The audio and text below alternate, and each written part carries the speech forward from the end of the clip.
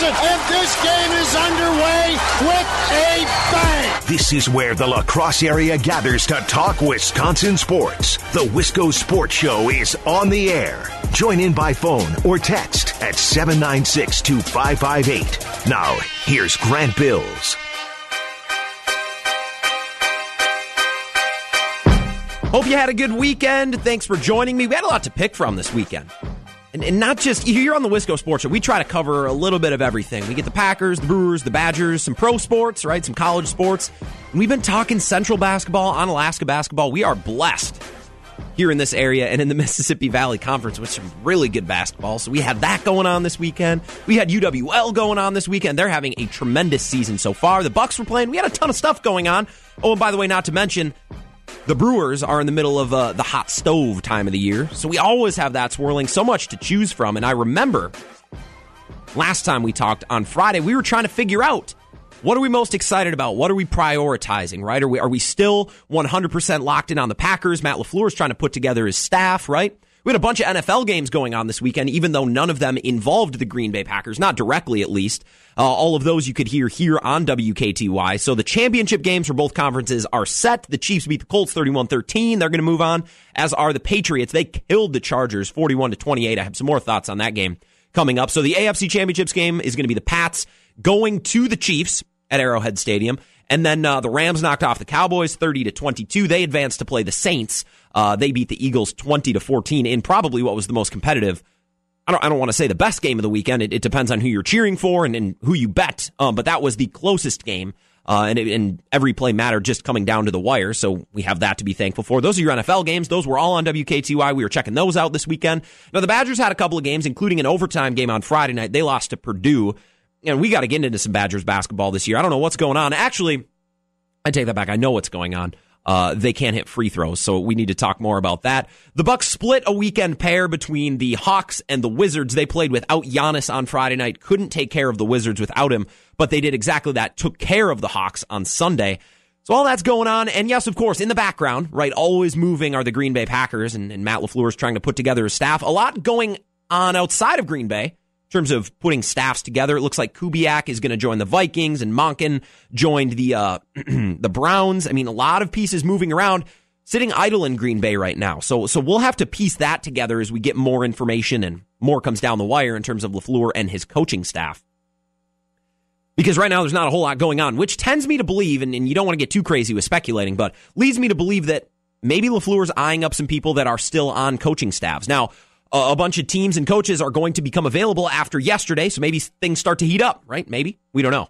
But LaFleur's got to put his staff together, and that's obviously ongoing as well. So we had a lot to focus on this weekend. We can talk about it all. We're going to get into it, all of it, in some way or fashion today. 608-796-2558, the 5-Star Telecom Talk and Text line, is wide open, as is Twitter, at WKTY. You can also tweet at me, at Keystroker Grant. You want to check out my personal Twitter account, Grant Unfiltered, and sometimes I get mad online. You can find that at Keystroker Grant. I don't know what I was most locked into this weekend, but I definitely watched the NFL games. To be honest, I was surprised that the Chiefs blew out the Colts in the way that they did. I think Andrew Luck and that Colts team, who had just gotten hot and was playing great football, just kind of ran into the better team finally. It just took them a couple of weeks. That game, I don't want to say it was boring, but the Chiefs ran away with it. The Cowboys and Rams game wasn't boring, but it wasn't necessarily close. I was amazed, and I was talking to Dave, who is hanging around today. I was talking to him, which I don't often get the opportunity to do about some of these games, trying to hear a different perspective, and we were both amazed at the way that the Rams just ran the ball down the Cowboys' throat. How satisfying was that? Assuming out there, and I know we have some Cowboys fan listeners, so obviously you're not in this group, but I feel Packers fans, Vikings fans, once our teams are eliminated, we have a couple of priorities, and that's to cheer for the Cowboys to lose and cheer for the Patriots to lose. Well, we got one of those things this weekend, so good job. we handled business as fans, and we took care of the Cowboys. We can still hate on the Patriots next weekend. We took care of the Cowboys. They lose 22-30. And that vaunted Cowboys defense that everybody has been propping up for weeks and weeks and weeks. It's this fantastic defense, and it is. They have good players, but, I mean, the Rams had 200-yard rushers. C.J. Anderson and Todd Gurley both just popped off, and I don't know what the Rams saw on tape, that they just came in confidently and run up the middle, run left, run right, and they ran away with the game 30-22. I don't think that final score is indicative of how the game went. an impressive game on Saturday night. Then the games on Sunday. We have the Chargers and the Patriots, which I actually want to talk about coming up here in a few minutes.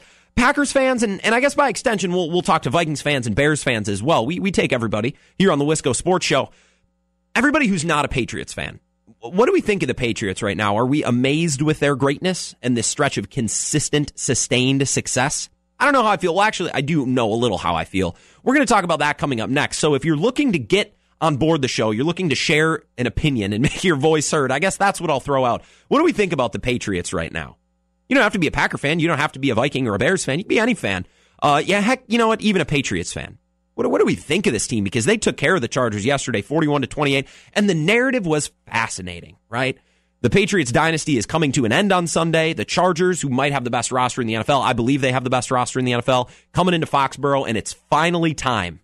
It's finally time. The Patriots had been to 7 straight AFC Championship games before this weekend, and they made it 8 straight by absolutely blowing away the Chargers and the Chargers. And if you follow me on Twitter, you'll know my thoughts on Phillip Rivers. I'm not a huge fan. I think people have gone high and mighty on the Phillip Rivers hype train this year. And we'll talk about this game. I want to talk about more coming up in a few minutes. So if you have thoughts on the Patriots, I hate the Patriots. I want to see them lose. But it's not just because I'm a hater. I mean, we'll talk more in detail. 608-796-2558. And then last night's game was fun. The Eagles were up 14-0 and driving and in danger of going up 3 scores and putting that game away. And then Nick Foles throws an interception, and the Saints in that loud Superdome down in New Orleans were allowed to kind of climb back into it. They end up winning 20-14.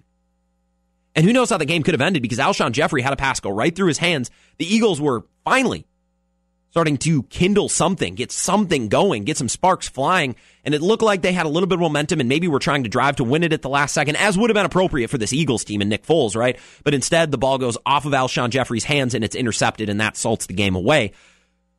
There's some storylines that we're going to touch in this game coming up later on in the show, so I'll leave it there. I'm not focused on the score, per se. I'm not focused on who won, but some players on both teams that are really pertinent to what the Packers have done the last couple of years, and I want to talk about that as well. But we first got to get to Patriots and Chargers. That's what I want to talk about, and Tom Brady and this whole Patriots situation, because if you haven't been paying attention, and if you don't watch the NFL closely, you probably turned the game off yesterday. I was watching the Patriots and the Chargers game at halftime. I was home this weekend up in Menominee. I went ice skating with my mom and my brother because I'm like, this game, it's not interesting me in the slightest. I watched the first half and I said, I have all I need for tomorrow. If we need to talk about this game, I have all I need. So I didn't even watch most of the second half. I just waited on the night game. But if you have some thoughts, that's what I want to get into coming up next. I also was really keen Friday night on the Onalaska and the Central game. One team, Central specifically, ranked number 2 in the state by the AP. Onalaska was at 4 as of last Friday. Now we'll see what happens in the coming days as those adjust. I mean, we had the head-to-head matchup on Friday. Drew Kelly had the call on Friday night. Onalaska was defeated 56-74 by Central at Central. But if you listen to the broadcast, a lot of Onalaska fans there.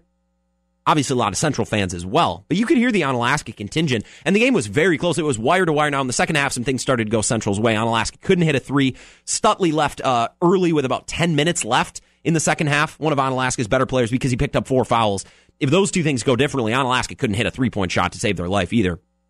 If either of those two things go differently, that matchup could have gone differently, and the Mississippi Valley Conference, we could be thinking a lot differently about it this week. So we got to follow those teams as we go on as well. The Badgers lost to Purdue, like I said, in overtime at home, which was embarrassing because they could not hit free throws once again. And outside of Ethan Happ, there's not a player on this team that I trust right now in crunch time. Yeah, I said it, even Brad Davison, and we got to talk about that. But first, coming up next, I want to get into this Patriots game because we are starved as Packers fans and Vikings and Bears fans now. Every team has been eliminated in some way, form, or fashion.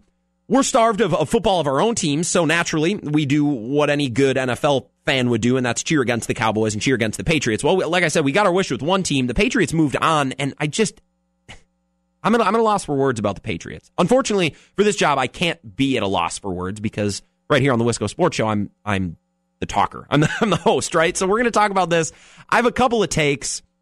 I'm so worn out by the Patriots, and I'll tell you what I mean. Obviously, I watched. So I'm not worn out to the point where I'm not going to watch, but I want to have a discussion about exactly how we feel about the Patriots. Especially as fans, I assume, in this area of the state who aren't New England fans. And probably, let's face it, we're probably NFC fans if we're living around here. I know we have a couple listeners who are Cowboy fans, but other than that, Bears, Packers, Vikings, maybe some Lions fans around here as well. that's the focus. So we're not only looking at a team outside the division, outside of our own team and state, but outside of our conference as well. We can kind of watch from afar. I have some words to say about this matchup and about this team specifically yesterday. The Patriots killing the Chargers 41-28, the final score. I want to talk about the Patriots, and we do got into Packers talk as well, because there were a couple of tidbits from this weekend that affected the Packers, or told us something about the Packers. And we'll talk more about that coming up next. 608-796-2558. You want to jump on board and hate on the Patriots with me. I'm not going to hate on the Patriots. I'm going to hate on some parts of the Patriots. I love some parts of the Patriots. We just have to dissect this whole mess. Coming up next here on the Wisco Sports Show. I'm your host, Grant Bills. Thanks for tuning in. More to come here on WKTY.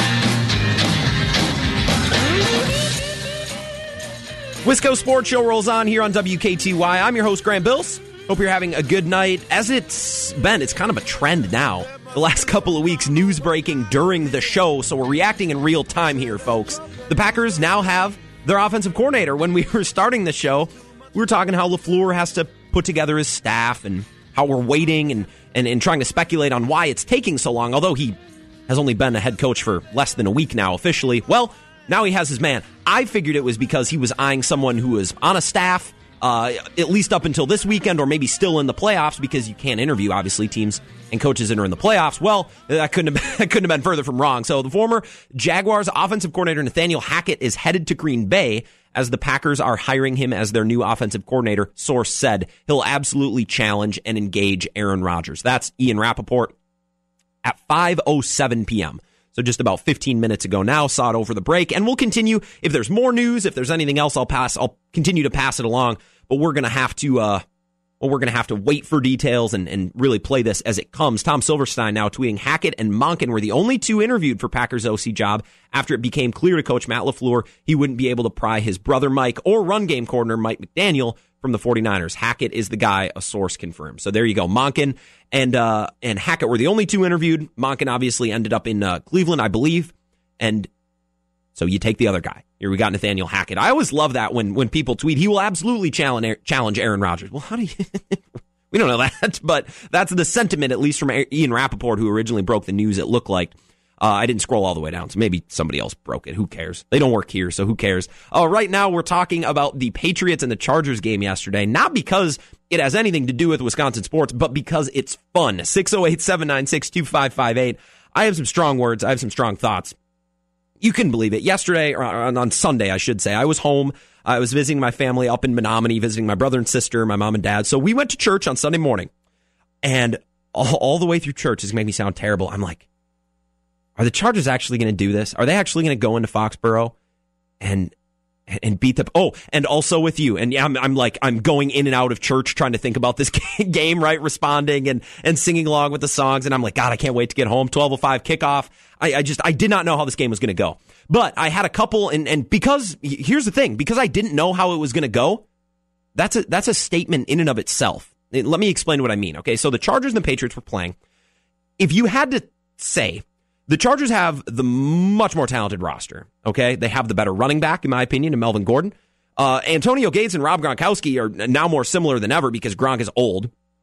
I'll take Keenan Allen and Mike Williams over Julian Edelman and, I don't know, Dorsett, Hogan, whoever the Patriots have. I like just about every position on the Chargers offense more so than the Patriots. Oh, and by the way, the Chargers have depth in the backfield with guys like Justin Jackson and Austin Eckler. They have a good nucleus of talented skill position players on offense, and Phillip Rivers isn't half bad. You look on defense, I'd way rather have the Chargers defense. They have two top 10, maybe even top 5 pass rushers in this league, in Bosa and in Melvin Ingram. I love their secondary, guys like Desmond King and Casey Hayward, great corners, and they have a lot of good defensive backs, including Derwin James, who might be the best safety in the league come a year or two. He's going to be the defensive rookie of the year. And he was all pro in his very first year. Gives him a lot of versatility to move Derwin James into the box. I mean, they're just a really deep team with a lot of talent. Way more so than the Patriots. And yet, here we are, having this conversation, right? Because if it was any other team, you'd look at these two and you'd say the Chargers are way better at just about every position, and I'm going to pick them to win. But nobody did. We're still like, well, the Patriots are going to win, right? There were some people who picked the Chargers, and I was like, are you kidding me? We just don't pick against the Patriots in Foxborough, in the divisional round especially. You look at this Chargers team, they're better at every position. Quarterback, whatever. I don't think Tom Brady is that athletic. I don't think his arm is that great. He's a great quarterback, but he's not that much better than Phillip Rivers. The Chargers roster is incredibly talented, and it's deep, and you have great players at every position. And I'm still saying I don't see how the Chargers go into Foxborough and win. I just don't see it. And if any of you follow me on Twitter, at Keystroker Grant, or listen to the show routinely, we don't talk Chargers a lot, but I just don't like Phillip Rivers. I just don't think he is that good. This hype train has just been growing and growing this year that Phillip Rivers he's finally going to win a Super Bowl. Okay, win a second playoff game first, Phillip. You saw me tweet it out yesterday. I said Rivers has arguably the most talent, deep roster in the NFL, and this is the game we got. Hall of Famer, my ass. I just never bought into it. I don't think he's that good. He's an awkward throwing motion. He looks like he's throwing a pie. That's what it looks like to me. His roster is so good. The Chargers are so good. And for most of Rivers' career, you could say, well, he hasn't been on a great team. He's been a victim of bad kicking and bad coaching. That roster might be the best roster in the NFL. I might take that roster over the Rams. I'd certainly take it over the Patriots. I actually think the Patriots roster is pretty similar to the Packers, and we've been hating on that roster for months. Like, they have one good wide receiver that you like in Edelman, and I would take Devontae Adams over Julian Edelman. After that, neither team has much. Tight end is old, although Gronk did a great job blocking yesterday. I'll give them that. They lost their left tackle. They had injuries on the offensive line. And on defense, you like Gilmore on the outside. Other than that, you like Hightower. You like a couple of these guys, but it's not a great roster. There's not any big-name players. They just get it done. The Chargers have much better talent. They have much better players. And just the Patriots still win. I don't get it. And yesterday I was texting some friends during the game, and naturally we're all cheering against the Patriots, right? Because we're human. We're fans of football that live outside Boston and New England, and obviously we want to see them lose. They made their 8th straight AFC Championship game yesterday. And a lot of things go right for the Patriots, and I think Bill Belichick is going to go down as the best head coach in history of football, at least in this era. I don't know if you can compare Lombardi and can compare Belichick. I don't know if that's fair. But certainly of this era and probably of my lifetime, Bill Belichick will be the greatest head coach ever. And Josh McDaniels, I don't understand how. He just schemes guys open. How many contested throws did Brady have to make yesterday? Not very many. And past that, he didn't have to push the ball down the field a lot either. I mean, just guys wide open crossing the field. Dump outs, screen passes, right? Swing passes, shallow crossers, wide open. And they had the running game to complement it. Look, and you know my stance on Brady. I don't think he's anything special. He is in a perfect situation. He has the best coach in NFL history, at least in this era. He's got an offensive coordinator that just jives with him, and he listens and follows and plays within that incredible system that they have set up inside the worst division in football, and it's been that bad now for just about 10 years. You get 5 free wins in your division every year. You just have to win a couple of more. You're in the playoffs easily. You win your division, which makes it a lot easier to get a first-round bye, should your record just be good enough. This year it was. Win one game and you're in the AFC Championship game. You like your odds. I don't think that is because of Tom Brady. I think Tom Brady is a cog in this system. And it's the best system I've ever seen created in professional sports. I'm only 20 years old, and I don't think there's very many 30, 40, 50, 60-year-olds who would say different. I mean, they just jive together. McDaniels and Brady. McDaniels schemes guys open, reads open, and Brady takes them. He plays within that system because he knows it works. And it doesn't make any sense. Yesterday, you look at all the players on paper. You look at what we've seen this year. Look at historical precedent. The Chargers should have won that game. If you take the stickers off the helmets and you talk about Team A and Team B, the Chargers are exponentially better. Talented, they're better at 99% of the positions on the field. And the Patriots still won yesterday. And there were people who picked the Chargers. They're like, oh, it's Phillip Rivers' year. And I'm like, yeah, okay. Sure thing.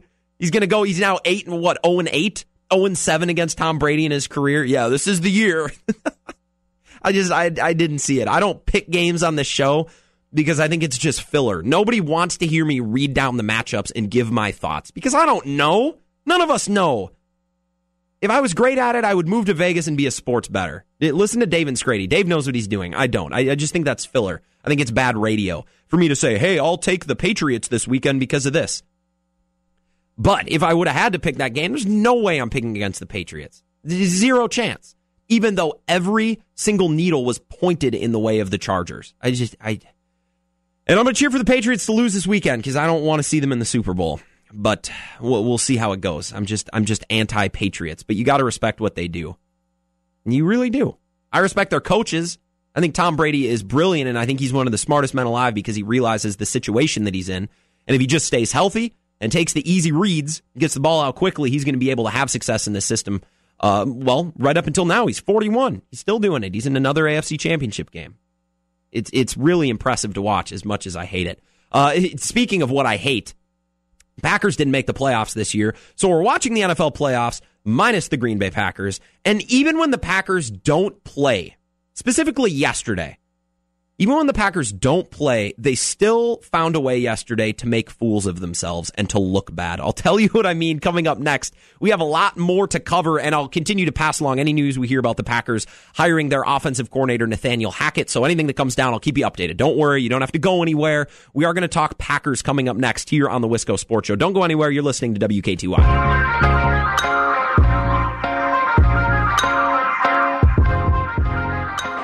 Thomas Morstead has punted more in this first half, and it's a fake, and it's a keeper, and it's a first down. So forget the Morstead punt. Taysom Hill, who does it all for this team on the trickery. Wisco Sports Show here on WKTY, both at 96.7 FM and 580 AM. You can always stream live, WKTYsports.com, and on our mobile app as well. That was a little soundbite, a little play from yesterday's Saints-Eagles game. And if you've spent any time watching the Saints this year, you're very familiar with the name Taysom Hill. And maybe if you're a Packers historian, you have a great brain and you remember random guys the Packers have in training camp, you remember Taysom Hill as well. Now, I'm looking at the 5-Star Telecom talk and text line as well. And before we get into talking about Taysom Hill, I see Scott Stack saying, don't go there after the break. It's one of the absolute dumbest things I see Packers fans talk about. Please, for the love of Lombardi, don't perpetuate the stupidity. Well, Scott, I'm going to assume that you know, and that you did know when you sent that text before the break, that we are going to talk about Taysom Hill, and we should. We should absolutely talk about Taysom Hill. And I'm not just going to complain that the Packers let him go. That would just be whining to whine. We're going to get into more detail than just that. 608-796-2558 is the 5-Star Telecom talk and text line, and you can make it just like Mr. Stack and make a call or a text on that line. Also on Twitter at WKTY and at Keystroker Grant. Now, the Saints are one of the more balanced teams in the NFL, and I actually thought their defense was more impressive than their offense yesterday. They have a lot of young talent on that defense. And then in their offense, of course, spearheaded by Drew Brees, they have Michael Thomas, they have Alvin Kamara and Mark Ingram, which might be the deepest backfield in the NFL. And then they have this, I don't want to say Swiss Army knife because it's so damn cliche and I hate it, but I'm going to say it is a Swiss Army knife in Taysom Hill. And if you're a Packers, I don't want to say nerd, but if you have a good memory, you'll probably remember Taysom Hill, the BYU product, was in Packers training camp a couple of years ago. I believe it was 2 training camps ago. And he was a quarterback from BYU, and he was impressive. He looked really good, but he didn't fit the type of player that you would want to keep as a backup quarterback, especially in this Aaron Rodgers system and Brett Hundley, Mike McCarthy system, which is all about passing from the pocket. I mean, when was the last time the Packers had a guy who ran with the ball routinely? I mean, they brought Vince Young in, and that never worked. So it just showed that, I mean, they are a pocket passing quarterback group. And instead they retained other guys, and now we're down to Deshaun Kaiser and Tim Boyle. But Taysom Hill, athletic, tough, hard-nosed, and the Saints have turned him into something of a backup quarterback crossed with a running back, crossed with a wide receiver, crossed with Jeff Janis on special teams, both as a returner and a gunner and involved in fake punts and onside kicks. He does everything. And for those of you on Twitter, and the Taysom Hill conversation has been rolling the last 24 hours here because of the Saints game. He played a big role, secured a fake punt, threw maybe the best pass of the weekend, which was brought back because of a holding call, a touchdown to Alvin Kamara. Have been saying, look at his stat line. He had 2 carries for 10 yards and 1 pass thrown. I mean, don't get caught up in the stat line, because we're smarter than that here on the Wisco Sports Show. Watch the game unfold, and you can see value of players who don't necessarily light up the stat sheet. Taysom Hill is a great example. So the Packers a couple of years ago said we don't have room for another quarterback. we got to cut him loose. And instead of finding a spot for him on the roster to do different things, as the Saints have done, they cut him loose. New Orleans snags him, and they have turned him into a useful player at just about every position. Now, here's my stance, because Scott chimes in on the 5-Star Telecom and Talk and Text line and says, I don't want to talk about this. This is stupid. Don't go there. And I get where, Scott, you're coming from, because he's gone. You can't do anything about it now. It doesn't really serve a purpose to complain about how the Packers let go a good player, right? It's after the fact. It's done. It's over with. Move on. And Scott, I agree with you. But when we break down this just a little bit more, I think there's some real meat and potatoes to get to in this conversation. Now, we always talked about McCarthy and, by extension, McCarthy's staff. So Sean Slocum on special teams and then Ron Zook on special teams. The hate towards that group was they were never creative. They were stuck in their ways. They were stubborn. And when Mike McCarthy, right up into the point where he was fired all year, the national conversation was he's been running the same offense since day one when he took over. Right? He has not changed. He has not adapted. He has not gotten creative at all. Now, on one hand, I want to defend Mike McCarthy. And on the other hand, I want to light him up for not being creative. Let me tell you what I mean. Being creative as a coach, you don't just be creative. Creativity does not spawn out of nowhere, right? What I mean is, in order for Mike McCarthy to be creative, he needs a player that allows him to be creative. Randall Cobb is a great example. When they drafted him in 2011, they lined him up in the backfield. They used him on kick returns. They did a lot of different things with him. He was a player that offered Mike McCarthy some room to be creative. You can't just say, hey, I'm going to be creative today. You would instead say, hey, we have a very versatile player in Randall Cobb. Let's use him in different ways. Let's line him up in different places. Now, Randall Cobb kind of matures. He becomes less of that guy. He becomes more of a tried and true slot receiver. And Mike McCarthy kind of just reverts to his 5 wide, spread it out, win your one-on-ones, and Aaron Rodgers will get you the ball. And if not, he'll throw you open because he's that good. There wasn't a whole lot of creativity. One of the biggest things we've hated on the Packers is because they're not creative or they have bad special teams. Taysom Hill is a player that would have allowed them to be creative, that would allow them to do more things on special teams and be better on special teams. But you let this guy go, you let him walk, and then you turn around and the criticism is, well, there's no creativity. Special teams suck. There is a player right there you let walk right out the door that would have improved you in both of those categories. He would have given Mike McCarthy some freedom to do different things, should he wanted to. I don't think he wanted to, and that's part of the reason why I think he went out the door. And part of that is Mike McCarthy stubbing his own toe, saying, we don't have a spot for him, let him move along. Well, now Mike McCarthy can't be creative because he doesn't have a unique player like that to play with. Now, we'll never know whose decision it was. Maybe Mike McCarthy wanted to keep Taysom Hill. I can't imagine, but maybe he did, and Ted Thompson said no. And if that's the case, it's a little different conversation. But two of the biggest knocks on the Packers this year was no creativity on offense, and your special teams stunk. There's one player right there that you had a year ago that would have been super effective in solving both of those problems. You could have done different things on offense. You could have shored up your special teams. You'd had a guy who would give you the flexibility to run fakes. He's a great gunner. He's a great return man. He's very sure-handed. And he's got a good head. He's, what's the word? When you talk about the brain, cerebral. He has a great mind because he's a former quarterback. So maybe when he's returning a kick against the Rams, listen up here, Ron Zook and Packer fans, when he's returning a kick against the Rams with a minute to go and a timeout and down less than 6 points and Aaron Rodgers is going to get the ball, he probably would have had the presence of mind to say, all right, situational football, it really doesn't do us any good to run the kick out here. Not only because I blow the 2-minute warning, but because I could risk fumbling. And then our best player, our most valuable player, Aaron Rodgers, doesn't get a chance to touch the ball. A guy who would let the Packers be creative on offense. He would be sure-handed on special teams, and he would be kind of a mindful leader out there. He's a former quarterback. Now you let him quarterback the special teams, and you feel a little bit better about some of your personnel. In the past, the Packers have had special teams specialists like Jarrett Bush and Chris Banjo. Those guys are gone, and now you just have a random collection of special teams players. Jeff Janis is another example. A guy that you were confident on special teams. Well, Taysom Hill would have been that guy, but they let him walk out. And now Ron Zook's special teams are a dumpster fire, and McCarthy can't be creative, and he's a dude who would have solved 2 problems. One roster spot would have solved 2 problems. Oh, and by the way, if Aaron Rodgers gets hurt and DeShone Kizer gets hurt, I'm pretty okay with Taysom Hill playing quarterback the way he looked getting extended reps in training camp and in preseason a couple of years ago. This letting of Taysom Hill go, I'm not complaining about it to complain about it because he's gone. The Packers aren't getting him back. They had an opportunity, and it's blown. It doesn't pay to just complain about it.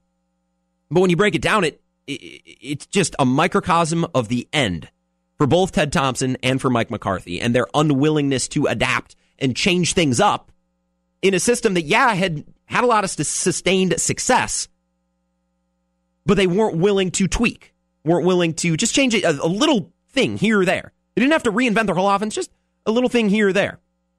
608-796-2558. Scott says, here we go. The mental gymnastics is truly remarkable. The same group bitching about Taysom Hill are the ones who have complained for years about drafting college guys out of position. So projecting a defensive end to offensive linebacker, like 31 other teams do, is bad, but keeping a 26-year-old without a position is an indictment on the front office and coaches. Scott, I actually agree with you. You are 100% correct. The problem is that Ted Thompson, and by an extension Mike McCarthy, were perfectly okay with drafting a guy like Dayton Jones and playing him out of position, or Demarius Randall and playing him out of position, or Quentin Rollins and playing him out of position because they were, quote, football players, right? The position for some of these guys and some of these draft picks was irrelevant. They didn't care that Quentin Rollins was a basketball player longer than he played football. They liked his athleticism. They liked what he brought. They didn't care that Demarius Randall was a safety and not a corner. They liked his ability. They liked his bounce and attitude, so they were willing to draft him out of position in hopes that they could make him work where they wanted. If that's the thinking of Ted Thompson and Mike McCarthy, then they should have had absolutely no problem finding a role for Taysom Hill. But instead, they let him walk. Right? It's out of character for the Packers front office because they were okay with a guy like Quentin Rollins and Demarius Randall and Mike Neal and Dayton Jones and all of these guys who they played out of position because they liked their athleticism or they liked their reach or they liked their attitude. They liked him as a player. They were willing to find a space on the field for them. But yet they didn't do that with Taysom Hill. I am okay with getting creative in the way that you manage personnel. I've also hated on Ted Thompson for drafting Demarius Randall to play corner because I don't think it makes any sense. Asking a backup quarterback who's athletic as hell, has a really good mind and a personality and a leader that you can trust on special teams or on offense, I'm okay with that, but you got to make it work. Ted Thompson tried to outthink the room with Quentin Rollins and Demarius Randall, and it blew up in his face. If you would have tried to make it work with Taysom Hill, I think it would have gone fine. My problem with the Packers is not putting square pegs in round holes, but it's failing at trying to put square pegs in round holes. It can be done. It can absolutely be done. If you like a player and think that your coaching staff can absorb him in a different position, that's fine, but it's got to work. And it didn't work for Ted Thompson. I think Taysom Hill could have worked. Just would have taken a little bit of creativity. Thank you, Scott, for your response. 608-796-2558. Something that I want to watch going forward, and I was talking to this about Dave right before the show started. I think that Taysom Hill is going to start a mini movement in the NFL, and Scott's probably hating hearing this. I think it's going to start a mini movement, and that is not drafting a guy or keeping a guy in the roster to be a Swiss Army knife. I think that third quarterback spot is a roster spot that teams are going to start to utilize differently. I think you're going to have your starting quarterback. I think you're going to have your backup quarterback in DeShone Kizer. And I think general managers and front offices are going to say, how often do we actually play our third string quarterback? That's a position on the roster that's just going to waste. It's just a player sitting there, not dressing for games. Why don't we try to do something with it? And why don't we try to draft a guy, maybe from a smaller school like BYU, who did a lot of different things? Maybe it's a quarterback, maybe it's a wide receiver. For example, I'm talking to Dave about this. Draft JT Barrett. Keep him as your third string quarterback, but instead of letting him sit on the sideline and never play, use him. Use him on special teams, use him on sweep plays, do a bunch of different things with him because that third quarterback spot is a spot on the roster that I think is going to start to be utilized differently. Maybe I'm wrong and Taysom Hill is a flash in the pan. I don't think players, like let's say Taysom Hill was categorized as a running back or a wide receiver. That would be different. I don't think teams are going to go out of their way to try to find a Taysom Hill. But when managing that third quarterback spot, instead of having Tim Boyle, go get somebody who's athletic and can offer you playing time and minutes at a different position. It's something that I want to watch moving forward because I think it could be a trend that's starting in the NFL. Scott says Taysom Hill is a throwaway player. For all the pro votes Jeff Janis got, where is he now? Get your QB to get rid of the ball at the top of his drop. Tell him to hit checkdowns. That helps the team, not Taysom Hill. Scott, I agree.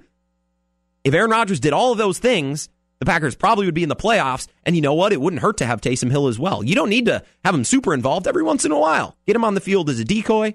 Get him on the field. And by the way, Scott, I like how you mentioned Jeff Janis. I thought he was underutilized as well. Use him on a sweep play. Find a way to get your playmakers the ball. You have talented players, get them the ball, and I think good things happen. That's separate from the quarterback position.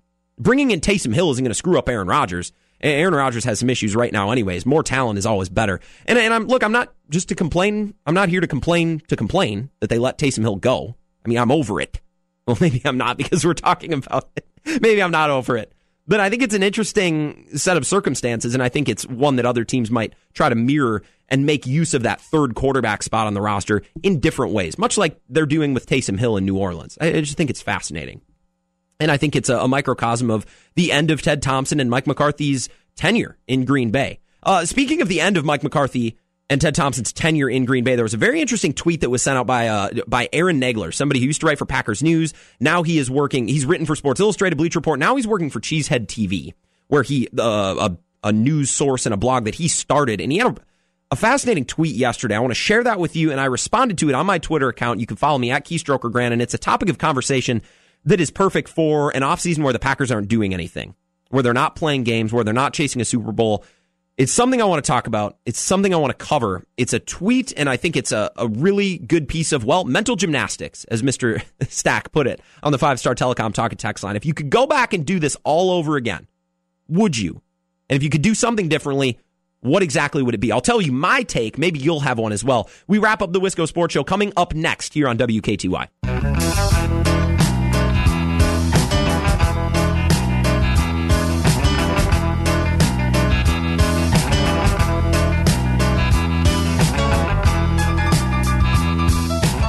Final segment of the Wisco Sports Show here on WKTY. I'm your host, Grant Bills. Thanks for tuning in. If you're just hopping in your car, you are just tuning in. You can always catch up on previous portions of the show at WKTYsports.com, i.e. we're talking about a little bit of the Patriots. We just talked about Taysom Hill. We talked about the weekend that was to begin the show. If you missed any of that and you want to check it out at WKTYsports.com. And by the way, if you are just getting in your car, you probably realize it is quite slippery outside, so I don't want to be that cliche radio guy who says, slow down out there, give yourself some extra time, but be careful. I almost fell like 3 times walking into the building.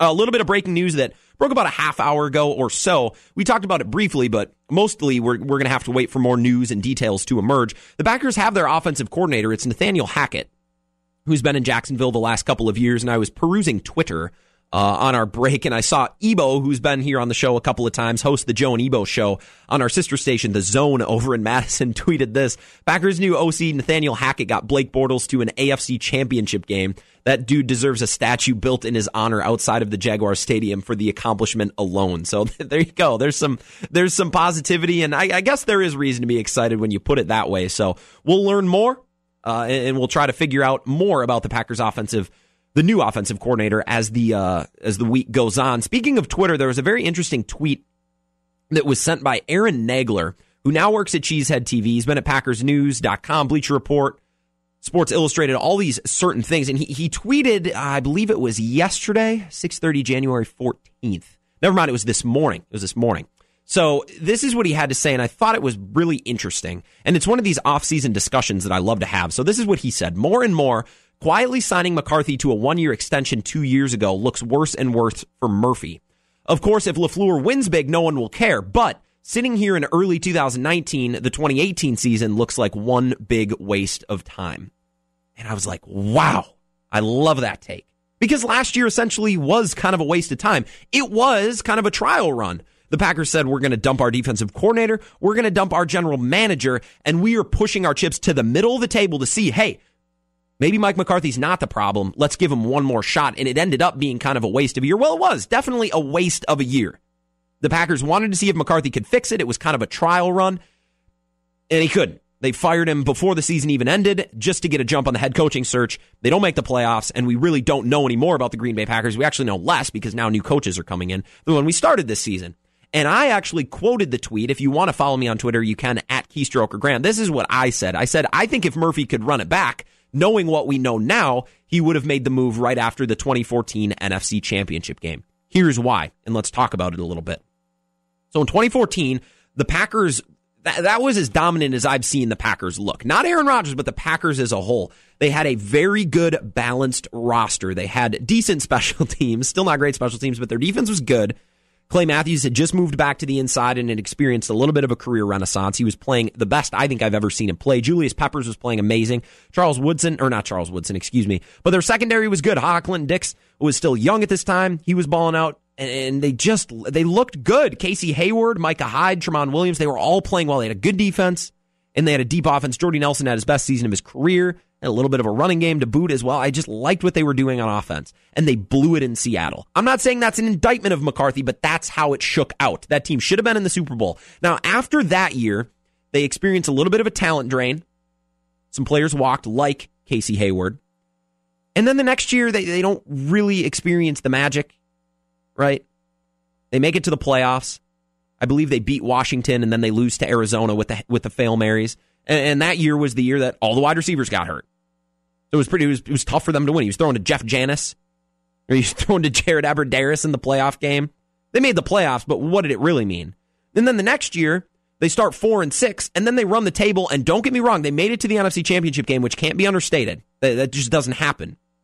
But they did so on the back of an Aaron Rodgers who at that time was playing the best I have ever seen a quarterback play. That stretch of wins when they ran the table and then made it to the NFC Championship game was the most impressive display of quarterback play I have ever seen in my life. But the roster stunk. Their best cornerback was Ladarius Gunter. They didn't have a run game. It was a disadvantaged team that really had no shot to win a Super Bowl, even though they made it darn close with Aaron Rodgers. They ran into a buzzsaw because Atlanta was that much better. Take you to the next year, Aaron Rodgers gets hurt. That's of a waste of a year. And then this year, they took McCarthy for one final trial run, like I said, and they waste that year. So tell me, after 2014, has this Packers team really been in a position to compete for a championship? And I would say no. I'd absolutely say no. 2015, Aaron Rodgers looked bad. They made the playoffs, but weren't one of the best couple of teams. They run the table, and they were destroyed by a team that was much better because Aaron Rodgers just could not play Jesus one last time and push them over the final hump to get to the Super Bowl. And last year he gets hurt. And then this year, the organization was trying to figure out whether they liked Mike McCarthy still or not, when they should have just fired him before the year started. I think if I was running in the Packers front office, and look, hindsight is 20/20, right? That's the biggest cliche in sports. But let's say we are gifted with the perspective of hindsight, and we know what we know now, and we know how the last 3 seasons have shook out. Wouldn't it have just made the most sense to do it after the 2014 NFC Championship game? Cut it off there and start again. Because since then, nothing has gone right. The Packers haven't been in a position to contend. They really haven't even been close, especially the last 2 years. 2016 was one thing because Aaron Rodgers was playing at an absolutely stratospheric level. But since then, it's been pretty ugly. And I think if Mark Murphy and by an extension, I guess at the time, Ted Thompson, but now Brian Gutekunst could go back, I think it would make most sense to part ways at the end of that 2014 season. And it would have been a bad look, right? Because the Packers had just made it within minutes from the Super Bowl, even though I think a lot of that loss fell on Mike McCarthy. It would have just made sense to cut bait there, knowing what we know now. And like I said, I'm talking about this Aaron Nagler tweet that I thought was really well written and well done. Is a good thought. Signing McCarthy to a 1-year extension 2 years ago looks worse and worse for Murphy. Of course, LaFleur wins big. No one cares. But sitting here early in 2019, the 2018 season looks like one big waste of time. I would argue that the 2017 season was a big waste of time because Aaron Rodgers got hurt. Turns out Brett Hundley stinks, or wasn't the quarterback we thought. Nobody thought he was Tom Brady or Aaron Rodgers or Drew Brees, but we thought maybe he could at least be Matt Castle. That turned out as a no. And then the year before that, there wasn't enough talent on that team to even make the playoffs. The only reason they made it was because Aaron Rodgers was God in that stretch of games. And I'm not exaggerating. That was the best stretch of quarterback play I've ever seen. And it went on for a while. They ran the table and won 3 playoff games. There has not been a worthwhile season since 2014. And I think the Packers dragging their feet on what started to feel more and more inevitable in both letting go Ted Thompson as the general manager and Mike McCarthy as the head coach. I don't want to say it's too little too late, but Matt LaFleur is in a spot now where if he doesn't win immediately, Aaron Rodgers is going to expire and you're going to be back to square one. And these last 3 years you saw in 2016, Aaron Rodgers had that in him. Good Lord, imagine if there would have been a worthwhile roster around him. Oh my God. It's just these last couple of years have felt like a big waste. And I think it's because the Packers drug their feet on what started to feel more and more like the inevitable. It may have not felt like that in 2014, But as you kept going, season after season, injuries, no talent, coaching deficiencies. It just would have been better to cut bait early. That's all I'm saying. Tomorrow we're going to talk some Brewers baseball, hot stove, continue to talk about these Packers coaching staff additions. And you know what? UWL basketball had a hell of a win this weekend. We're going to get into that tomorrow as well. Same time, same place. I'll talk to you then.